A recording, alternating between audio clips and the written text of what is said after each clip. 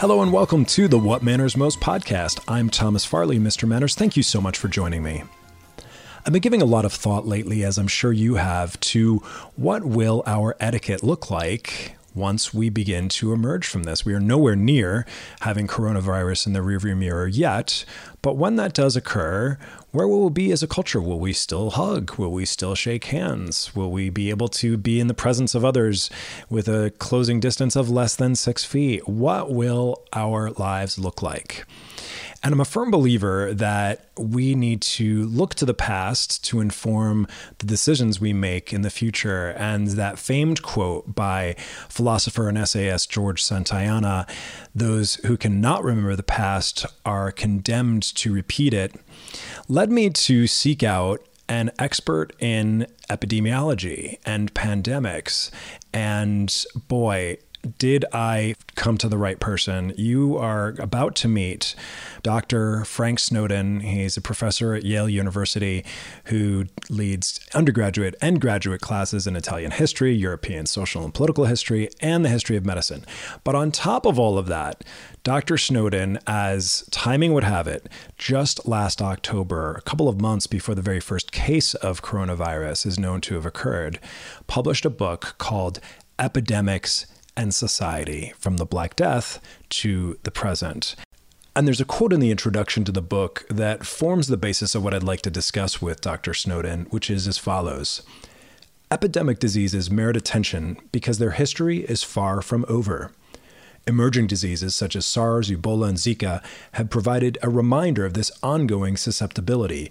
We live with the persisting ravages of HIV/AIDS and some older diseases once thought to be eradicable, dengue, malaria, and tuberculosis, have instead reemerged as major threats. How the global community deals with these issues may well be an important factor in determining the survival of our society, and perhaps even of our species. To learn more about how we can ensure the survival of both our society and our species, my conversation with Dr. Frank Snowden, coming right up.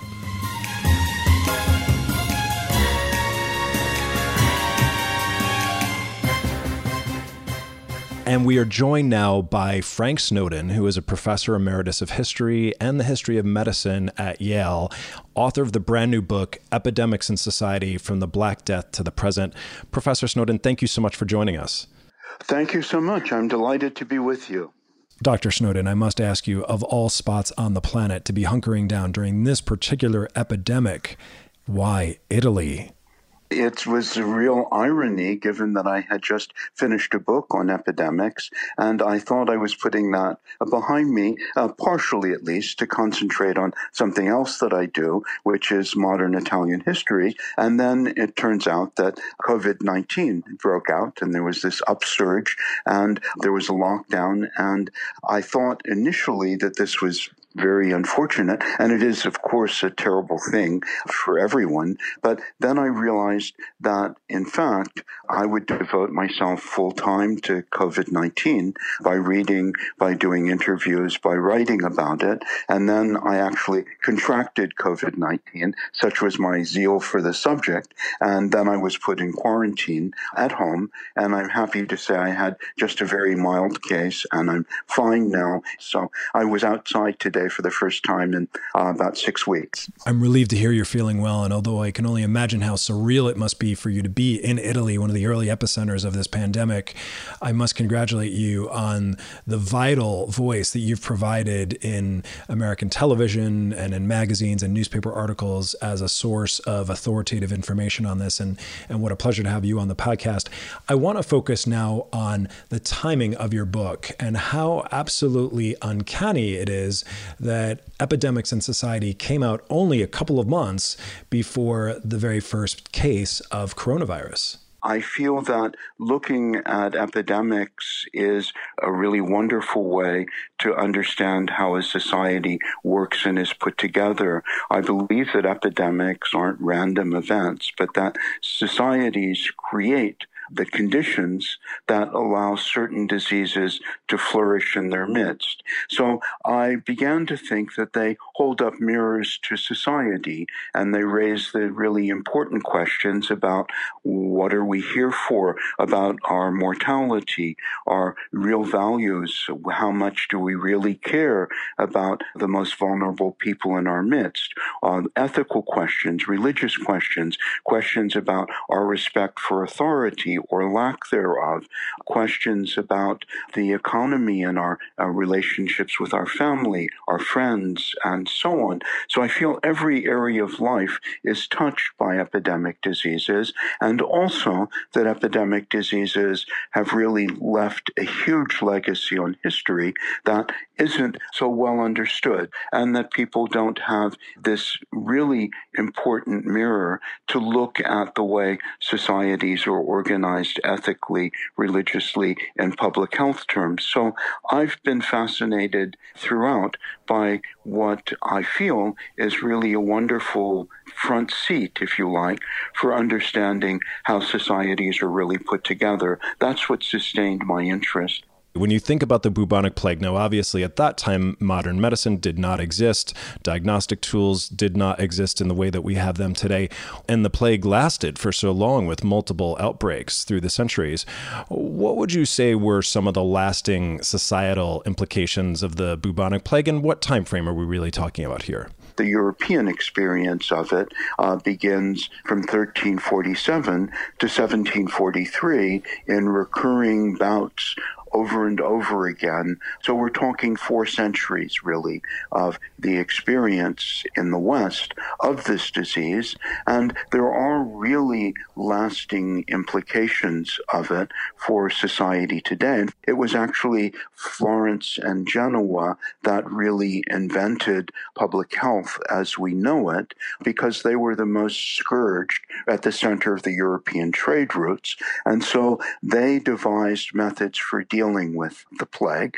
And I think if a 15th century Florentine were to jump in a time machine and come to a big city in North America or Europe today, they would feel rather at home that their policies, the measures taken, were clearly descendants of measures that they would have recognized and understood. That is to say that in Florence and Genoa in particular, there were devised protective personal equipment, PPE as it's now called, and the Florentine doctors also had masks that they wore with long beaks that they had aromatic herbs in. They had long waxed gowns to keep the smell that they thought the disease was spread by terrible smells, and they thought smells were related to atoms that clung to your clothes. So, and the waxed costume also included a long rod that the wearer kept in his hand, and that was for social distancing. If someone were to come too close, the wearer would stick out the rod and say, "Keep your distance." Professor, this is the verger's staff in your book. And in reading about that, I thought, my goodness, there are perhaps some of my listeners who might wish they had a verger's staff as they go grocery shopping. Yes, I thought that often walking down the streets of Rome, and people would actually go into the street walking around the cars in order to avoid passing another person on the sidewalk. Yes, so that's something that people are doing this very moment throughout the world, I think. So yes, that would be familiar, as would the plague hospitals and quarantining and confining people in isolation. All of those were practiced rigorously through those centuries, and you can read in Daniel Defoe also how people were locked up in their homes. There's a lot in the press about measures today and the lockdown being unprecedented. Well, actually, it was much worse in this London of Daniel Defoe, where a watcher would be posted outside your home, and if you tried to leave, his job was to use all force and indeed to kill you, rather than to allow you to actually leave your home and be a danger to the community. And you were locked inside without provisions. And if someone died inside, that person would remain there until the authorities had decided to release you. How would you say the plague, the bubonic plague, affected society? I know there were great cultural changes that came about as a result. The arts reflected, literature reflected, medicine, of course, reflected, as I feel those middle-aged Europeans were kind of kicking and stumbling their way through trying to figure out what was happening. But at the conclusion of this, of the final wave of the plague, what would you say some of the lasting societal changes were in terms of the way societies were organized and the way people interacted with one another? One of the features was a tremendous demographic shock that the bubonic plague, the Black Death, killed something like half the population of Europe. Before the creation of modern health, the chances of sickness overwhelming a society were very high. And so the idea of creating a centralized public health system, that is, modern statecraft, was part of the legacy of the 17th century, not only in its political thinking, but in actual practice through the creation of these authorities. And you mentioned also the art and religion. There's an upsurge of religiosity. The pulpits were filled with preachers talking about the fact that sudden death needs to be confronted. You need to put your affairs in order because in time of plague, you have no idea when death is going to strike you down and strike you and suddenly, unexpectedly, even in a public square. And therefore, you need to put your earthly affairs and your spiritual affairs in order because this could come at any moment. There were paintings about who should be present at your death. You see a great iconography with symbols of life's passing, an hourglass with the sands running out, or a candle that's about to be snuffed out, or a flower that's wilting, or the skull and crossbones. These were called memento mori, that is, the reminders of sudden death coming, and these were throughout the plague centuries, these were dominant motifs, if we like, in the arts of the period, and well, even in architecture, huge cathedrals were built. Venice, the skyline is dominated by the Church of the Redeemer, the Church of the Holy Sepulchre, the Church of San Rocco, the great plague saint. These were erected to thank God that he had sheathed his sword and put the plague away, and to remind God that the people of Venice had repented, and therefore it wasn't necessary to send a new and terrible visitation again. So I think that the plague left really a deep imprint on our society, our political arrangements, our public health measures that we adopt to protect ourselves, and also, as you were saying, culture and the arts. In any pandemic or in any natural disaster, we see the human spirit and the way certain individuals are called to step up and be heroes, and where others take the opposite tack and either take advantage or fan the flames or work on all-out self-preservation. Are there any examples that you can think of any particular individuals who really stepped up in a wonderful way to help others, or the converse? Anyone who in a leadership position acted particularly selfishly and it was all about self-preservation and not about societal preservation? Yes, absolutely. Pandemic diseases are a looking glass in which a society sees itself reflected. I also mean that in ethical terms, that I believe that what we're witnessing today is a moral drama taking place before our very eyes. And it does raise this question of what are those ethical values and how deeply do we adhere to them. And I think that we see both contrasts in time of pandemic that you were talking about. Boccaccio talks about how horrible it was in Florence, that people deserted their families, that parents deserted their children, spouses ran away from each other. The authorities in the city took flight and left their obligations behind them, that ministers fled their flocks. All of this occurred. At the same time, there is the other side of heroic figures.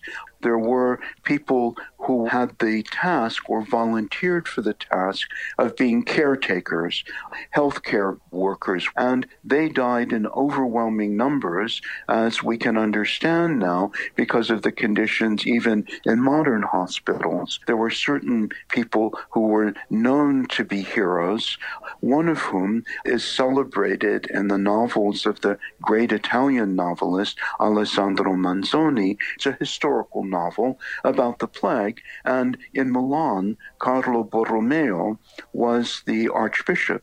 And he was someone who put his life on the line by going to work and to care for people in the pest houses of the city of Milan, and he spent the whole of a plague visitation practicing his devotion and his duty to God by looking after the most vulnerable of human beings, who were the plague victims. And I would say we see this happening also today, and we see it in Doctors Without Borders, who exhibit exactly the same dedication to humanity and the most vulnerable people on the planet, putting their lives on the line in this particular way. I think we can also say that we see the opposite today.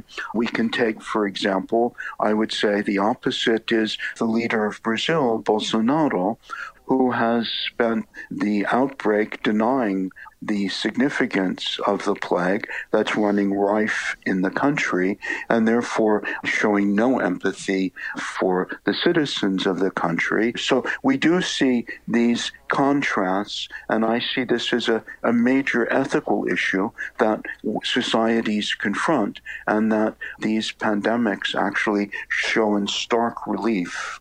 If we could fast forward to the Spanish flu, where medicine had advanced well beyond what we were dealing with during the bubonic plague, but was still somewhat primitive, and certainly communication then was not what it is now. What lessons do you think we can draw from the Spanish plague that are applicable today? Well, a first similarity actually is astonishing, which is that Rupert Blue, who is the U.S. Surgeon General at the time of the Spanish influenza, said that, in fact, he felt that the Spanish influenza was no better understood, and that doctors were as helpless confronting it as the physicians of Florence in the 15th century at the time of bubonic plague. They were powerless to deal with the Spanish influenza, and they fought heroically. Doctors and nurses, especially nurses perhaps, were the great heroes of the Spanish influenza, but all they could do was what we might call palliative care to mitigate misery. They had no understanding of viruses or what caused the disease. And I think at the outset of COVID-19, it was a new emergent virus that had never been experienced by our species. And therefore, even today, months later, it first appeared in December 2019, as everybody knows, but at that point nothing was known about it. Just as at the time of the Spanish influenza or the bubonic plague, we are fortunate in that we now have scientific tools. The genome has been sequenced, but we still see that more is not known about COVID-19 than is known. Is there something that you wish our listeners would know about the current situation and what they can do to both continue to help prevent the spread and prevent the spread of misinformation? What are some things that we can be doing right now to get through this as a culture, as a society, as a globe? We have to remember what Fauci has said, that in the absence still of a vaccine, we mustn't panic, but we don't have many weapons for dealing with this that go beyond the classic means of public health developed during the bubonic plague of case tracing, testing, and social distancing. That, I think, is a very, very important mission that everyone can play a part in. And it protects not only society as a whole, but that is the way to protect ourselves individually and our families, our communities, and the people we care about. As a New Yorker, when I think about September 11th, 2001, and the lasting changes that took place as a result of that incident in terms of the way we travel, in terms of security in buildings, lasting impacts. Once we can say COVID-19 is safely in the rearview mirror, we've got a vaccine, we've got everybody on the path to good health again, what do you think, Professor, are going to be some of the lasting societal changes as a result of this pandemic that we're presently living through? We don't know that we're going to put COVID-19 in the rearview mirror. We know that it's going to be contained, but it may be that it will have to live with it for a prolonged period, and also that we are vulnerable down the road to other pulmonary viruses as well that may challenge us and that we need to be prepared for. So that takes us to what can we do about that? And there's some very imaginative thinking that's going on. So I think we're going to have to rethink our economic models and the way that we live in our cities, the way in which we work, the way in which we greet people, the way in which we practice hygiene, washing our hands multiple times a day, and using hand sanitizer as a gesture not only of self-protection, but of our concern and care for other people in our communities. So I think we're going to be transformed as a result of COVID-19, which has been a terrible, harrowing experience, but there may be some positive sides to it in which we have a chance to relook at our relationships about how we conduct our business and ourselves in a modern world in which we may need to live for a long time with a sort of low-level COVID-19 in the background as part of our medium-term future. I imagine that all of these changes that you're discussing here are also prophylactic against what may come post-COVID-19, because we know this is not, this particular coronavirus is not the only coronavirus out there. They'll put us in a much better way to deal with other challenges to our healthcare, and I think that will be part of our system. And I think we'll have to rethink our healthcare system as well, because that made us very vulnerable, because millions of people were not covered, did not have access to doctors. Professor, if there were any parting words that you might share with our listeners about not just improvements in healthcare, but the way we treat one another as individuals, the patience, the understanding, the kindness, what would be your advice for all of us at this time? The lesson I take from this is that actually this COVID-19 has shown that we really do live in a global world, and that in a global world we're inescapably interconnected. That is to say, this is a challenge to us as a species, and we're all in it together. And so I think we need to think about this as a human event, a human challenge, and that the only way we're going to deal with it effectively is everyone to put their heads together and to try to respond in a collaborative way, caring for whole communities, whole societies, and ultimately not building walls, but trying to think of ways to cooperate across borders, across neighborhoods, across communities, across continents. That's the way, I think, to be prepared for the future in a humane and responsible way. Professor Snowden, author of the brand new book, Epidemics in Society, From the Black Death to the Present, thank you so much for your insights and for taking the time to speak with us, especially on your first day where you're actually able to go outside. I feel guilty for keeping you indoors on a phone call. No, actually, talking about this emergency is constantly on my mind, and it's been a great pleasure to talk about it on this day and any other day. So thank you very much. Thank you, and stay well. You too. I'll be back with some closing thoughts right after this. In the meantime, if you have not yet subscribed to the What Matters Most podcast, please do.